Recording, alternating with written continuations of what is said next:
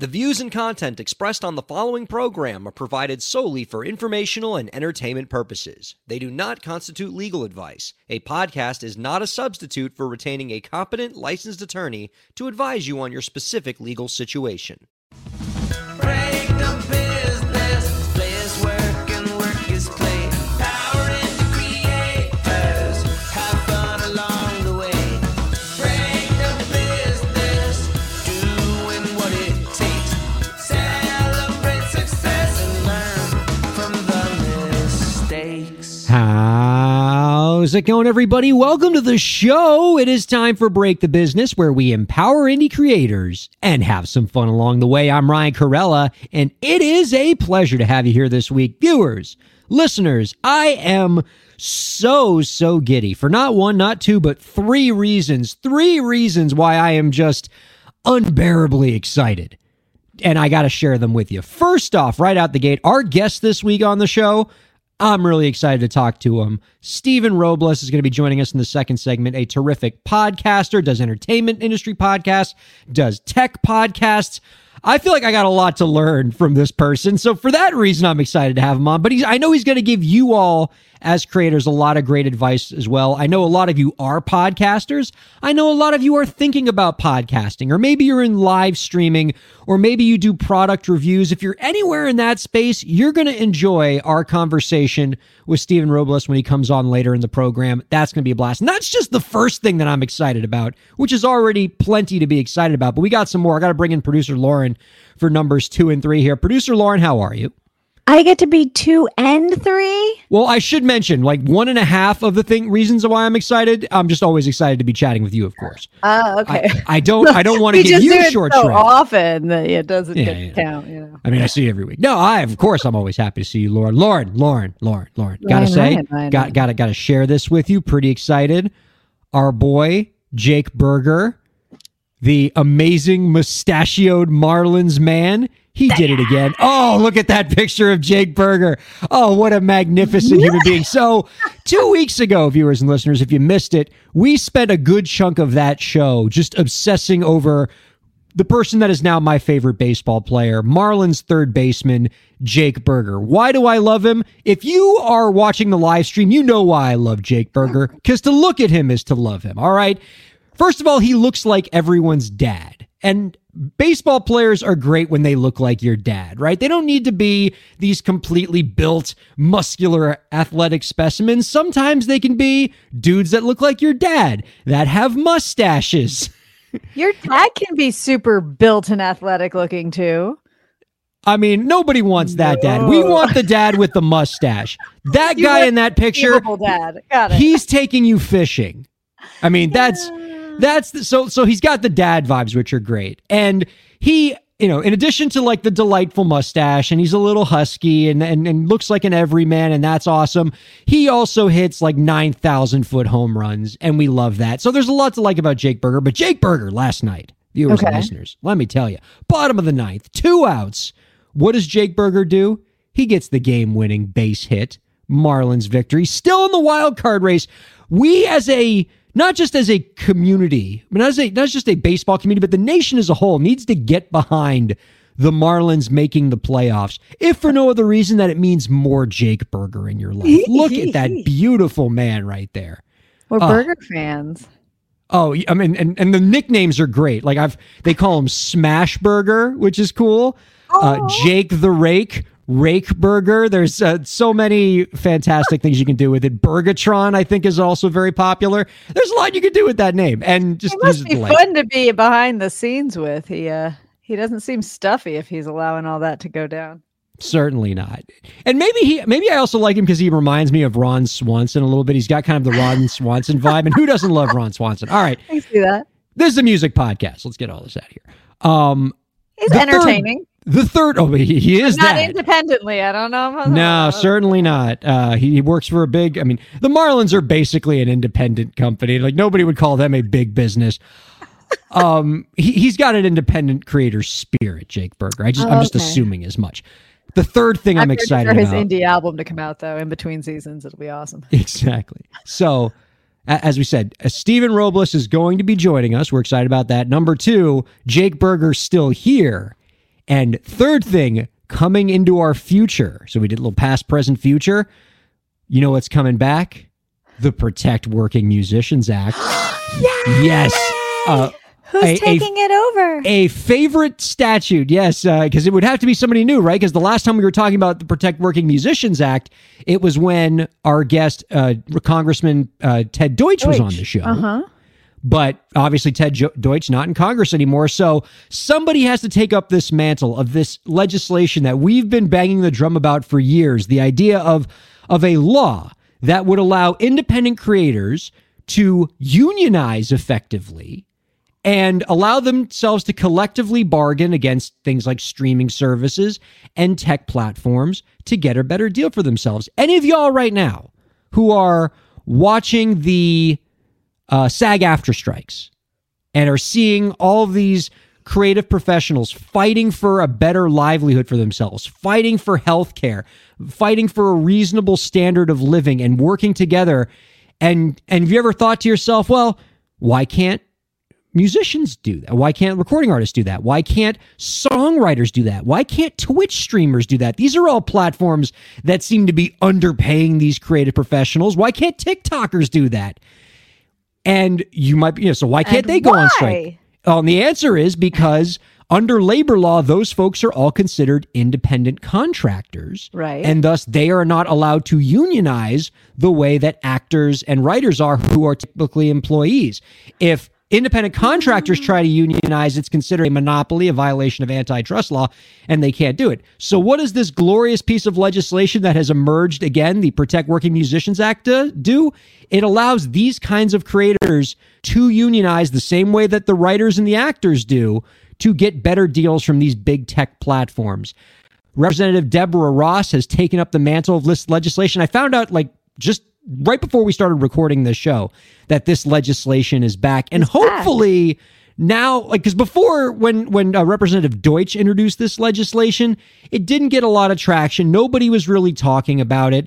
I mean, even when we had Ted Deutsch on the show, we were trying to get him to talk about it, and we couldn't even get him excited about his own damn law because he knew it didn't have a significant chance of passage. But now, but that was 2022. I didn't know that it didn't have a chance. That's sad. Yeah, but now it's 2023. Okay. We now have the SAG-AFTRA strike. I believe that the American people see the importance of allowing creators to band together and collectively bargain and get a better life for themselves. And if you think something like that is great for actors and it's a great thing for writers, why wouldn't it also be a great thing for people who make music, people who write songs, people who Twitch or who stream on platforms like Twitch or make TikTok videos? These are all entertainers that make us happy, and we want them all to have a good standard of living. And so why not give them the power to band together and collectively bargain for a better deal from these tech platforms?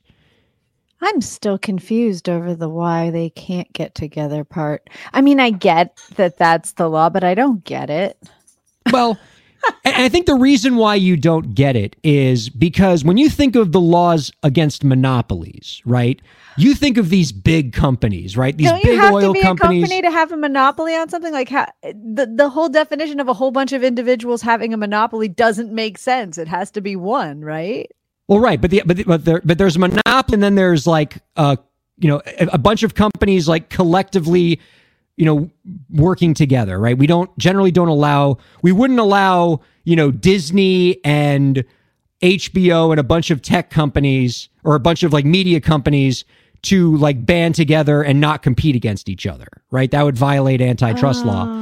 And so as far as the law is concerned, they are treating these creators, these independent creators, as media companies or as oil companies or gas companies, simply because they're not being employed by an employer. But as you've kind of astutely noted here, Lauren, there's not a big difference between actors and writers and independent creators who happen to be working with platforms like TikTok. These are all individuals that we want to protect, and we want them to get the best standard of living. And to do that, we need to reconceptualize labor law to understand that there's not a big difference between actors and TikTokers, and they should all have the ability to collectively bargain against the people paying them.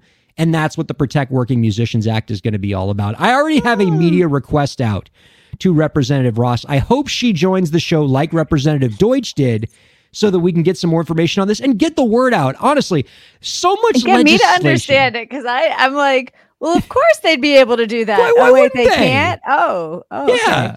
If Like, I don't know. If actors can, why shouldn't TikTokers? Why shouldn't 'Cause musicians, right? We're all Like, independent. I mean, like each of them is going from job to job too. And we're all creative professionals. They should be treated the same.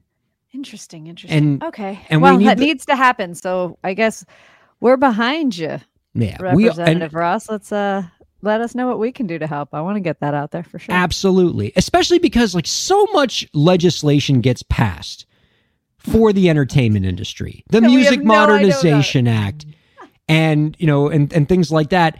And none of this law actually helps regular middle class Joe musician or Joe independent creator, right? It's like, you know, laws that fundamentally change copyright, for example. Copyright's great, but most independent musicians, changes in copyright law don't really move the needle for them because they're trying to just, you know, make money day by day. And they're, being able to make money on TikTok doesn't change just because you alter copyright law a bit. Changes in copyright law affect big businesses. They affect very wealthy creators.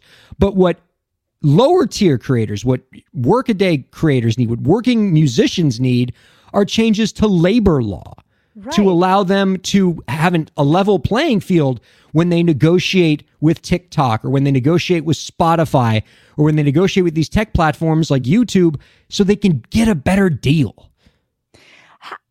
I'm thinking about Well said. like the National Association of Mobile Entertainers. They're organizations that kind of you can not unionize, but like there are organizations out there that are helping be able to get insurance for your company so that when you're going out and doing all of these independent gigs, you can actually have insurance you can sign the venue onto, and you can make sure that your equipment is protected and things that they don't usually allow and build for independent contractors and independent people. And I don't understand why that same kind of like if I was a painter or I can get licenses to go out and paint your house, and there's a whole bunch of individuals that can do it, but we protect things with them that we're not doing with musicians. And I guess I'm just still confused by the fact that they can't get together and do stuff. Sounds good to me. What you seem to be articulating is exactly the need for this kind of legislation. And to me, I had always been a little pessimistic that a law like this could get passed because just of how how hard it can be to sway public opinion and get the public excited about something and to make the public say this is a priority. Right. But I think with this SAG-AFTRA strike, it has turned the tide and has made the American people give a damn about entertainment professionals in a way that I have never seen in my professional career. There's a real difference between this strike and the strike that happened back in 2008. Because I think back in 2008, because there's more social media. Well, that's true. But even back then, I remember when the writers went on strike, there was still this like feeling of, oh, why don't these entitled writers just get back to work? They're just, it's not real work. They're not, breaking rocks with other rocks. They're not doing construction. They're just typing things into a keyboard. Why should they get labor benefits? Smash cut to 2023, you're seeing a sea change. You're seeing people become much more sympathetic to the cause of labor and much more supportive of these entertainment professionals because they're seeing how consolidated the media industry is getting, how there are fewer media providers, which tends to hurt media quality and tends to put the squeeze on creative professionals where they're not getting the same pay and benefits that they used to get. And consumers don't want to stand for that. They want an environment where creative professionals are fairly compensated and can have a good standard of living. And that same impulse that we are seeing the people want for actors and writers in SAG and the WGA, I don't see any reason why people wouldn't also want that for other kinds of creative professionals, like when recording artists post music on Spotify, or songwriters or TikTokers or live streamers, especially with the young people, right? Because with young people, the live streamers, the TikTokers, those are the entertainers they recognize. They recognize the TikTokers more than they recognize today's movie stars or writers or things like that. So those are the folks that young people are going to be like, yeah, I want those people supported. I want those people to be able to make a good standard of living.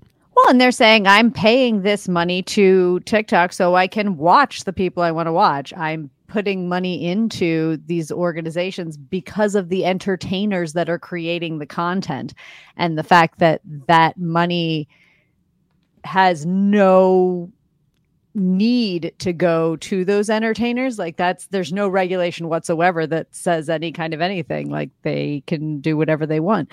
And that's weird. But we've been kind of making this point for a while, so that's not new. A commenter writes in, the greed at the top has gotten so extreme that it's at a breaking point. I think that's what's driving a lot of this is people are starting to see the end game now, where there are fewer and fewer media companies, where tech platforms are limiting our entertainment options and are becoming more profitable than ever off the backs of creators that are not getting paid in any meaningful way by this platform, right? Like, and you we're look volunteering for it. Right. It's just, well, because they have to, content because for you. there's only there's so few short form video platforms, right? There's TikTok and there's YouTube Shorts and there's Instagram Reels and there's a few other smaller ones, but really there's just TikTok. And so if you're trying to make a career for yourself in short form video, you have to go to TikTok, and TikTok knows this. So they have no incentive to provide decent payouts to share some of the massive profits that they're making with independent creators, unless the very biggest independent creators, maybe the top 5% of creators on the platform, band together and say, we are collectively not going to put our content on your platform, TikTok, unless you provide decent payouts and you share in the profits of what your platform is making. And if we can change labor law to allow these kind of creators to do this in the same way that actors and writers can do this through SAG and the WGA, that could make some meaningful change in this industry. Yeah, how did it start? I feel like I need to go back and do research onto the history of how did the major movie networks and the actors guilds and those unions kind of get together, because there are people making independent films and independent things, and we got to a point where people were creating content all over the place, and they still needed a platform to distribute that content. And then there were regulations on paying people that worked for the things that were making the distribution. These are still distribution platforms. There's still places where you're putting your content and getting it out to the world, but they can not have any kind of accountability to the people creating the content. And I don't understand how that, not necessarily how that happened. I get that, but how did that evolution happen in the theater world, from the Broadway world to the, like, how many people are creating new shows? But if you want those shows to be profitable, you still went down these revenue streams that had to create things that then were allowed to be unionized. Those are performers. Well, to me, the music industry is a great example of one way that this happened, right? For years, before I even started Break the Business, I was lamenting how much power that record labels had over musicians, and how record labels were kind of putting like a boot on the neck of musicians and preventing them, taking a great deal of their profits. And so I was writing books, years ago, talking about how we need to, throw off the record label model. We have to get artists to go independent so that they can realize their potential. But what I didn't see coming was the emergence of tech platforms and the power they would have, like Amazon and Spotify, where what wound up happening was artists were getting free of the record label model, but they were just changing one company that controls their livelihood to another, right? Because they were shaking off the labels. It doesn't give them anything at all. And then getting crushed by Amazon, who, in a lot of ways are giving artists worse deals. That's what I'm saying. Like, we were like, hey, guys, these contracts you're signing, they're really bad. They're not good for you. You should be doing this on your own. And then platforms came up and went, yeah. Do it on your own. Do it on your own. Come to us. We'll help you do it on your own. We won't even give you that contract. Don't worry about that bad contract. Just give us your content. We won't give you any kind of monetary advance. We won't give you any kind of advice. We won't do any of this stuff for you. But you can give us your content. We won't make you sign anything. We also won't pay you anything and keep all of your money. Like, I don't understand how that happened.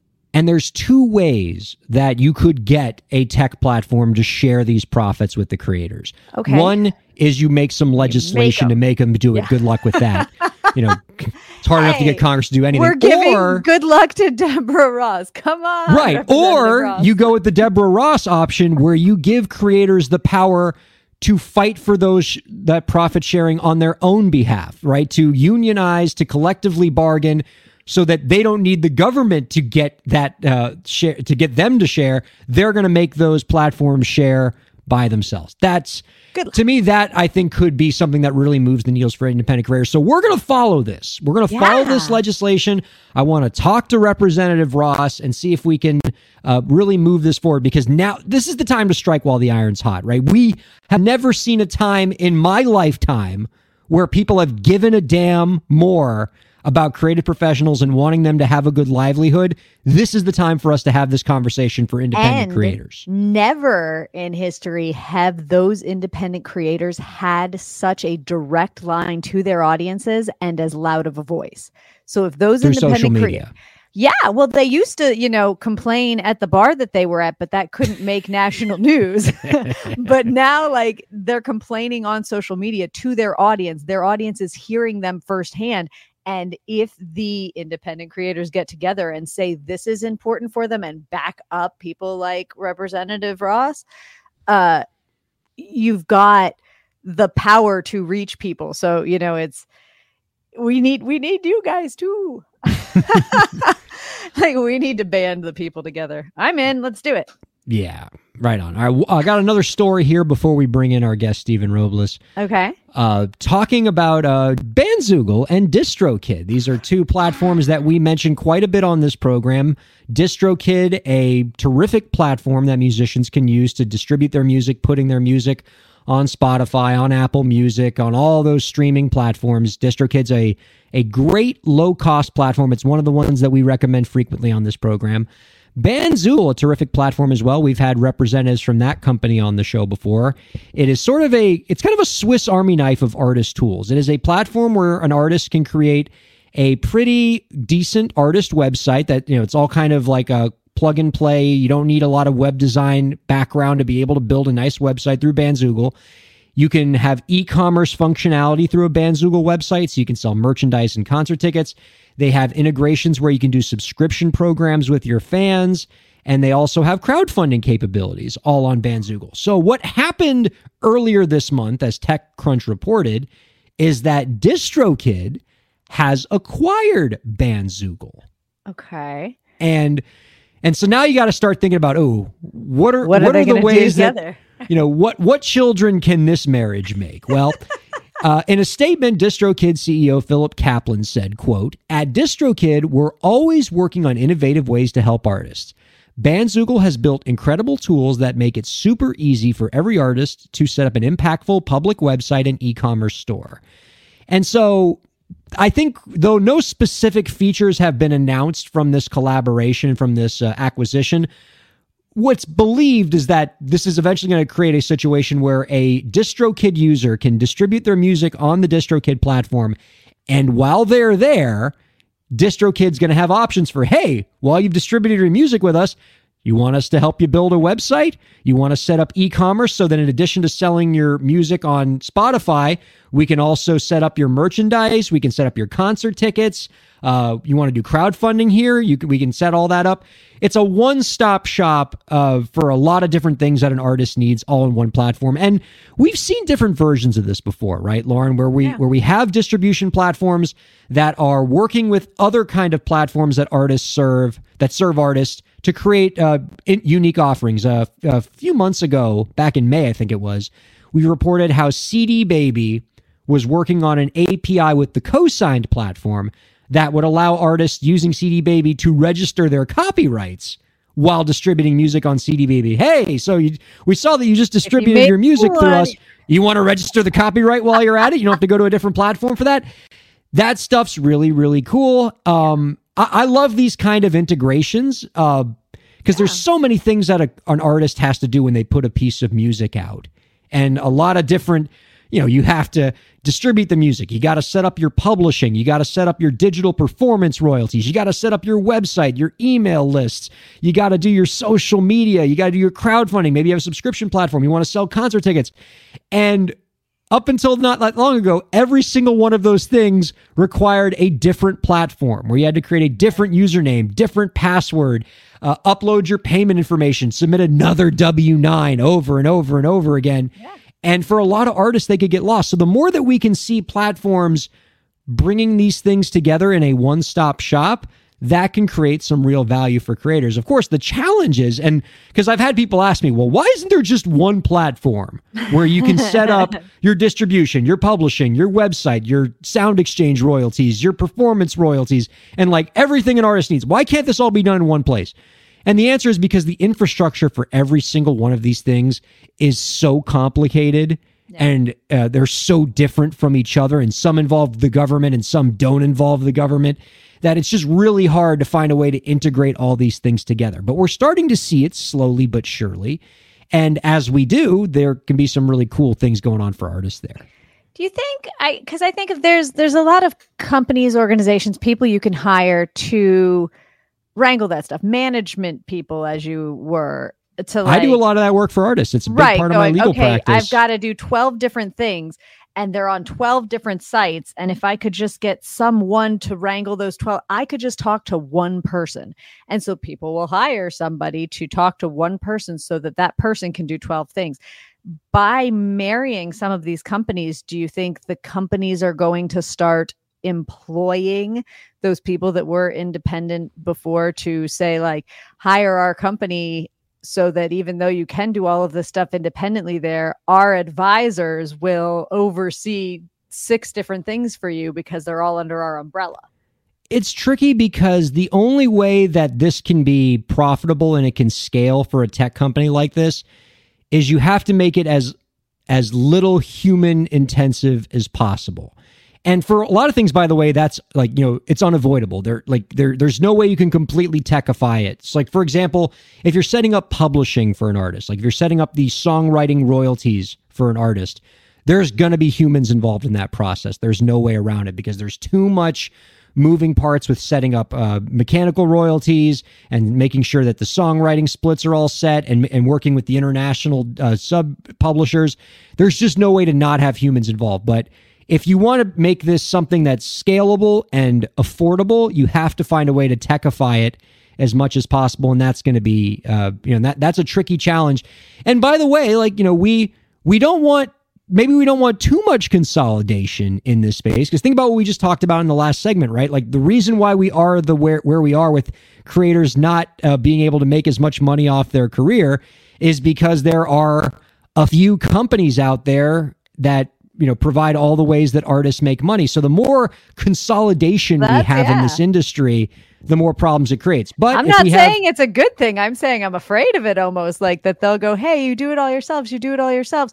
But the people who come to us to get it done because we do it all for you, they're getting priority over the other people. They're getting these. And we want 99% of your royalties. Right. And now we've got, organizations running people's careers for them and taking all the money. And we're right back to where we started. Like, I don't know how much of this merging is going to just create the same thing for the next generation. Yeah. It's something we have to watch. I mean, for like industry consolidation is always going to be the greatest threat to independent creators, right? It used to be 20 years ago that it was the consolidation of the music industry. There were 4 to 5 major record labels that controlled 80% of the music we all heard. And that sort of consolidation made it hard for artists to get a good deal. Now we're seeing even more consolidation where there's like maybe, there's 2 major platforms that provide music streaming for people. Right. And so that allows those platforms to squeeze artists. And so I'd love to ultimately see our government really do something about antitrust law and, enforcing the laws we already have on the books to prevent these kind of monopolies and consolidations from happening. But now I'm just being silly. Yeah.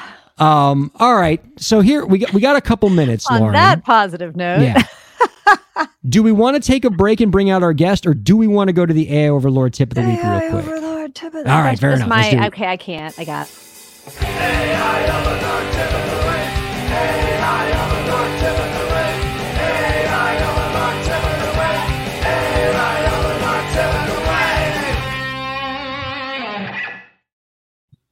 I certainly don't want to get us in trouble with the AI overlord by not providing our tip of the week. Not sharing his advice. For the uninitiated, what we do here is we ask ChatGPT to give us a piece of advice for independent creators. Sometimes the advice it gives is really terrific. Sometimes it's just plain silly, and maybe often because we ask it to like throw in a random movie quote or something. But I think the piece of advice it's given us this week is pretty good. Here we go. Okay. Our tip of the week: embrace the power of mindful breaks. Now, this isn't your usual take a day off advice.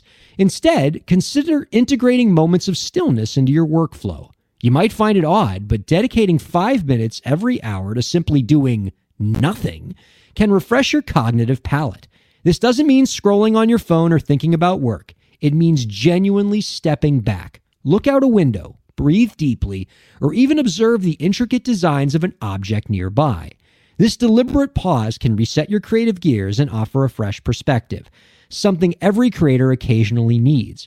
In a world that values constant hustle, these brief hiatuses can be your secret weapon to a cleaner, more innovative mind. So when your creativity feels stagnant, instead of pushing harder, pause purposefully. Pause purposefully. I like that. I do like that. And it's something that I need to heed the AI overlord's Can we advice. put the quote for the AI overlord this week? Can it just say pause purposefully, quote, AI overlord? I mean, it's so challenging for me in my own line of work because I'm always going, right? Because I go right from practicing law to podcasting to being a dad. I can't remember the last time I just sat 5 minutes and just kind of vegged out, meditated. But I do think that would be a valuable creative exercise. And I'm excited to do that. Maybe after the show is over, I'm just going to like stare in the middle distance for 5 minutes and see what genius results from that particular excursion.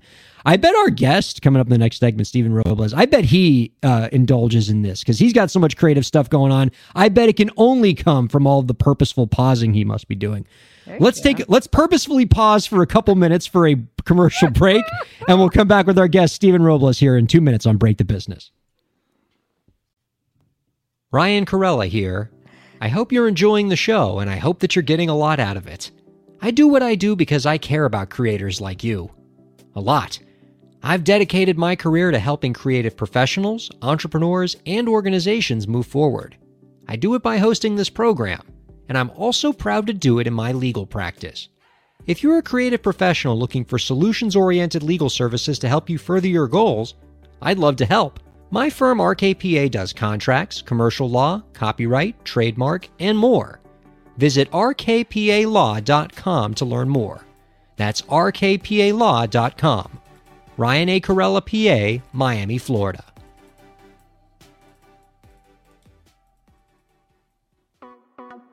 Streaming services for Break the Business provided by LEK Entertainment. LEK Entertainment is a full-service entertainment company offering everything from consultations to full-scale events and productions, including audio and video productions, voiceovers, staged theatrical productions, script and music development, and streaming services. For more information, visit lekentertainment.com. LEK Entertainment wants to help you bring your story to life.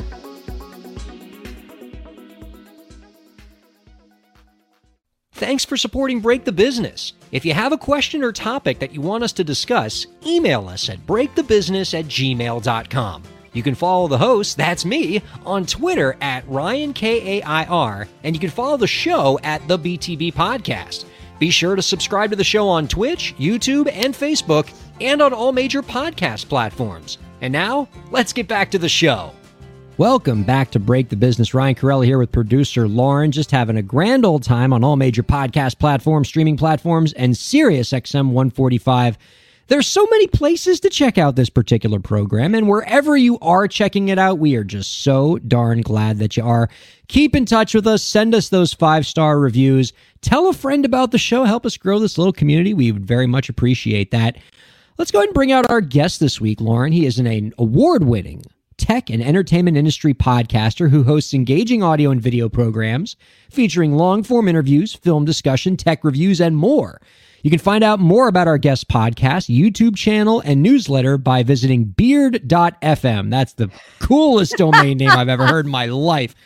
We are happy to welcome Stephen Robles on to Break the Business. Hello, Stephen. Hi, Ryan and Lauren. Thanks so much for having me. Hey. We are thrilled to have you here. Gosh, look at that sweet Isn't it setup pretty? he's got. When he popped on, I was like, I want to hang out there. Well, thank you. Yeah, I got the opportunity. We built a house a little over a year ago, and I got to set up this. It's a small studio space, just about 9 feet by 8 feet, and got to really kind of deck it out how I was hoping. A lot of smart devices, so I can be ready to record in just a few seconds. And yeah, it's been fun to create content here.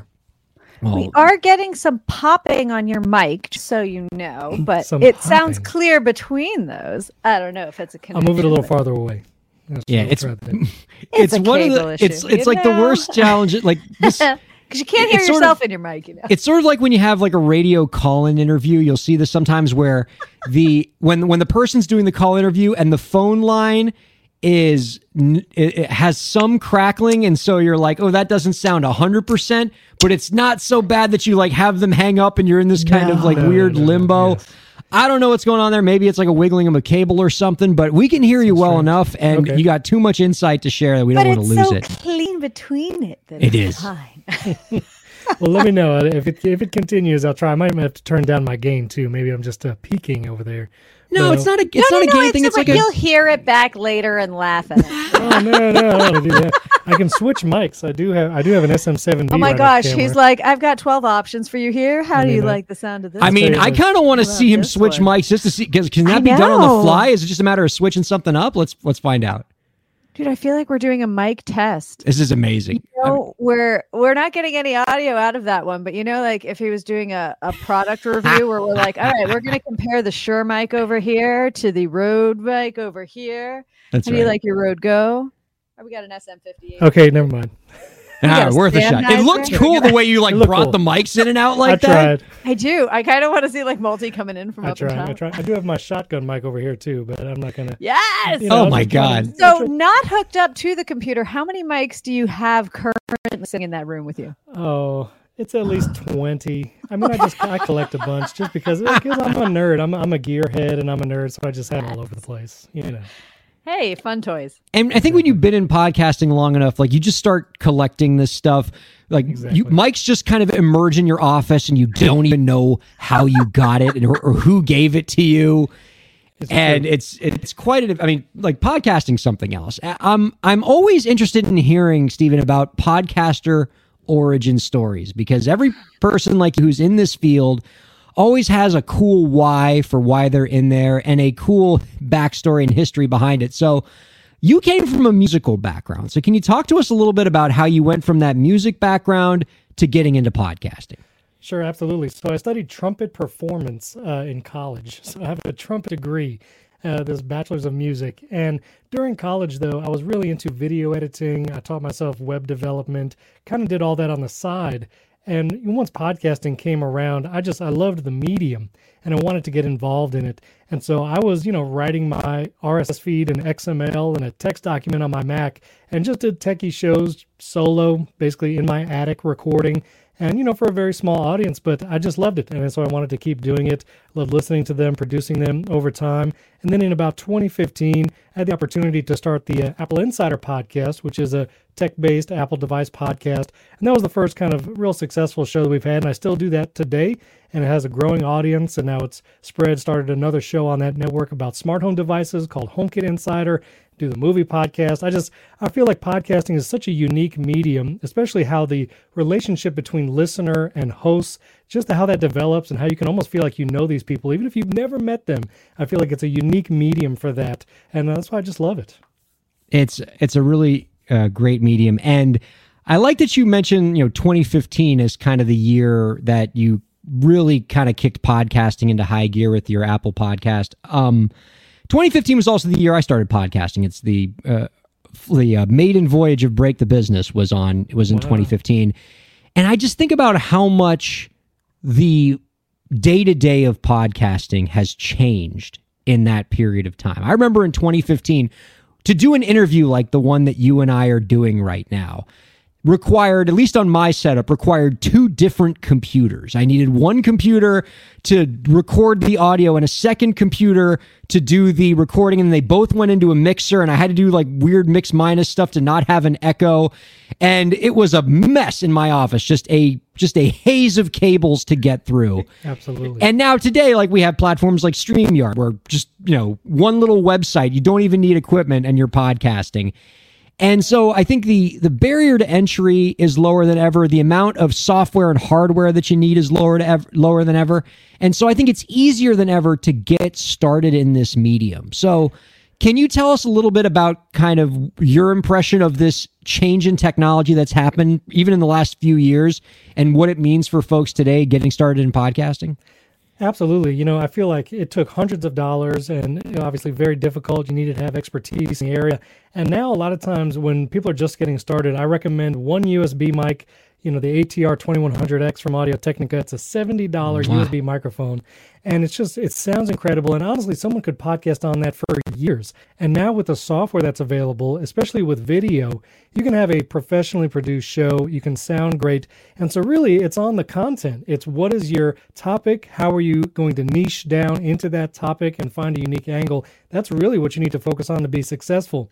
When I started 2015 and even earlier, if you were a podcast in any genre, you can kind of find an audience immediately because people were just looking for shows on any topic, really.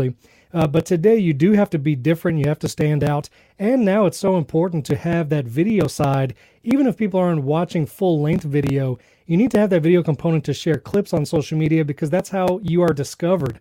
Honestly, that's where people are finding new podcasts. And you kind of have to go out there and get your audience by sharing those clips all over those social media networks. So, and this is kind of a recent change in podcasting. Certainly when I started this show, like, we didn't even have a video component. It was just audio. And as you noted, right, when we started, we were kind of like the only ones making a podcast about our particular genre. And so, we were the only game in town and people were perfectly fine to hear us and not see us. But especially in the last, this is kind of a new phenomenon, maybe in the last couple years, people expect their podcast to have a visual component, even if it's just because you want a 30-second clip that you share on social media.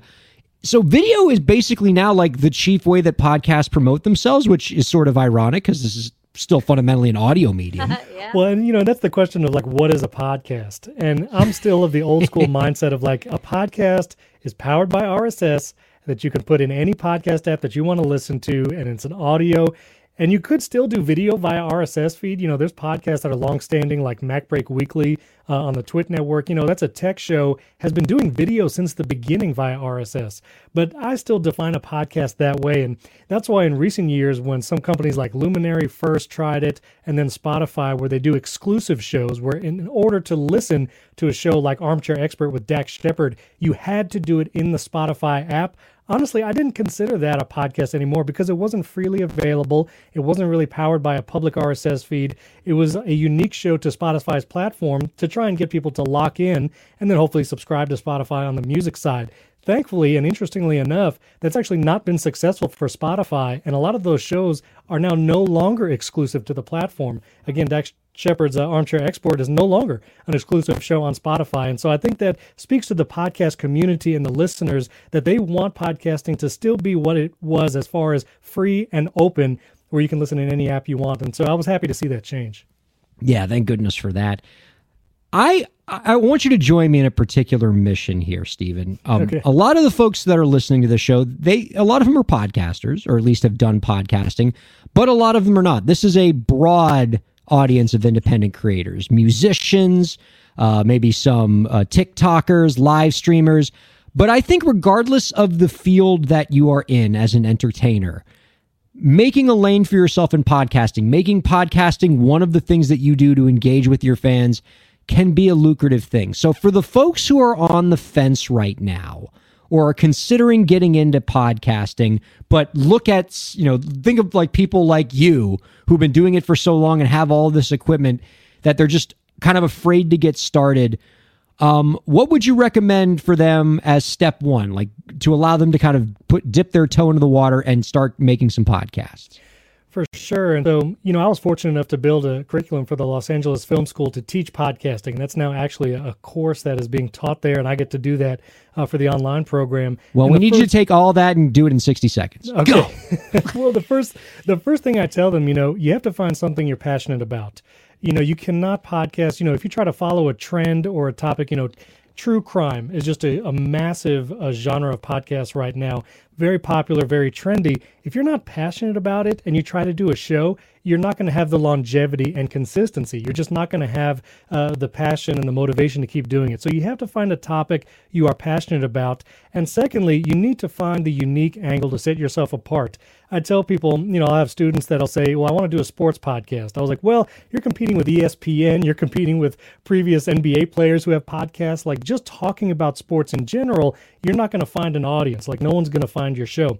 What you need to do is find a unique angle. I always use the example of, imagine if you covered a high school basketball team in a small town and you talk about the parents and the students and the drama on that team. You talk to the coaches and maybe you have sound bites. Now all of a sudden you have a built-in audience because everyone at that high school is going to want to hear that show.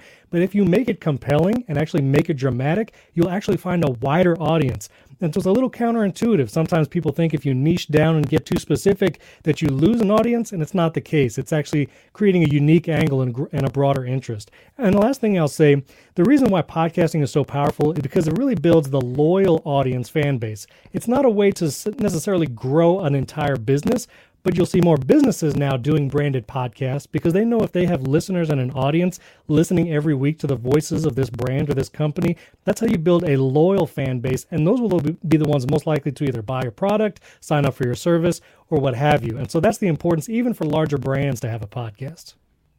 And in terms of setting expectations for folks getting into podcasting, right? Like we see the Joe Rogans of the world who, have just, millions of listeners, and maybe that's our expectation. But you've often told your students and told people getting into podcasting to, expect modest growth. Like you've described podcasts as a slow growth medium. What do you mean by that?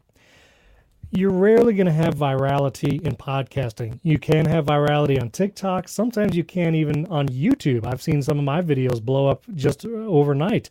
And so there's possible virality there. Podcasting is just not that kind of medium, and that's okay because, again, every listener you gain, that's a loyal follower, someone who's actually going to take action when you ask them to. And so it is going to be slow growth. That's why it is important you share those clips on all the different social media platforms. But it's okay, and I tell people, don't be discouraged. We look at download numbers first of all, and that can be very discouraging, especially for a new podcaster. But like I talk about at the Los Angeles Film School, there's many other metrics now for podcasters that wasn't available 10 years ago. Things like retention rates, things like you can actually see who follows your show in Apple Podcasts and Spotify, and who is engaged, who actually listens to the show.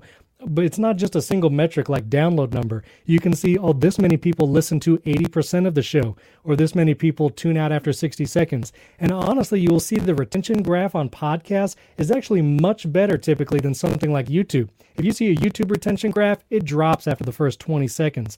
But a podcast, even just on average, you'll have a much flatter retention rate. That means people are consuming more of that content than even a YouTube video. And so don't just look at the download number. Don't worry about that slow growth. You're actually encouraging and building relationship with people through that podcast. I love that. Now let's talk resources, because I'm looking at your setup there. Even like the blue light behind you, that's super rad. The set pieces, the 20 microphones, the cool set of cans you got over your head. You want to change everything the color about on the that. fly? I want to know if the art on colors. the back wall is acoustic treatment, or is it pretty acoustic treatment, or is it just artwork? These are actually acoustic panels from GIK Acoustics. GIK is the brand, and they sell these in different patterns and different colors. And I got them in white, so they reflect the color lights that I'm shining on the back wall. All of that is incredible. You got a cool setup there, but anybody who follows your content knows, you're obviously going to have a lot of cool tech. For a new podcaster who's just getting into this, maybe has a budget of $100 to get started, what is the best way to direct those resources to get the most bang for their buck as they're starting out? Absolutely. Again, I would say get yourself a USB mic. You can get one for $60, $70. And then honestly, this device that you probably have in your pocket, which is your mobile phone, can be iPhone, can be Android phone. You can do so much with these devices now, and the cameras on them are incredible. Honestly, way better than most webcams. And honestly, a step up from this is like a mirrorless camera, which is thousands of dollars. So you probably already have a great camera in your pocket. And there are great tools, things like continuity camera. If you have a Mac and an iPhone, you can set up your iPhone and it's used as a webcam connected to your Mac wirelessly. Don't have to install any third-party apps. You can have great video here, and you can have a great microphone. Then, as you can gain funds, buy lights. You can start with a ring light, an inexpensive light, or just make sure you have good technique, like sit facing a window rather than have a window behind you, because then you look like a silhouette. Just playing with your... Unless you're going for that. If you're going for a Phantom of the Opera look, for sure, then yeah, you go for the silhouette. But honestly, your phone and a USB mic, and honestly, you can go a long way. Again, it's really about the content today. You don't have to worry about, it's fun to nerd out about gear. Obviously, I'm all about it. But you don't need to be intimidated. And Mr. Beast, who's the biggest YouTuber out there, he says, don't suffer from analysis paralysis, meaning don't think about what you're about to do, for months before you actually do it. It's not going to be great at the beginning, and that's okay. If you start making videos, you start making podcasts, you will improve over time. So you just have to start. Just press record, start publishing, and you'll improve over time. Thank you for saying this. I got to tell you, there's so many entertainers or entertainment industry professionals that I talk to who want to get into podcast and are doing exactly what you spoke about there, what Mr. B spoke about there, paralysis by analysis. They spend so much time agonizing over episode 1. What is the format going to be? What's my theme music? How am I structuring the show? Am I going to do interviews? Is it going to be NPR style audio documentaries? Like, they get so into the weeds about what it looks like that first episode that they never make the first episode. Or they make the first episode, get so burned out by just planning it that they never get to episode 2. And what I tell creators is the same thing you just said. You got to just start. It's the only way to start is to start and accept the fact that your first podcast is going to be horrific. Please, viewers and listeners, do not find episode 1 of Break the Business. I beg of you. Sort by oldest. Yes. Oh, God. Those 3 words could end my legal and podcasting career. Sort by oldest. But it's such a good point, because if you look at the podcast landscape, there's over 4 million podcasts out there in the directory, which sounds intimidating. But if you publish 10 episodes on a consistent basis, you are automatically in the top 1% of podcasts. 10 episodes published consistently. If you get to 20 episodes, you're in the top 95 percentile. And so just being able to do it consistently with decent enough quality, you're going to be ahead of most of those millions of podcasts. So plan out 10 episodes, have a plan, but again, don't freeze at the start.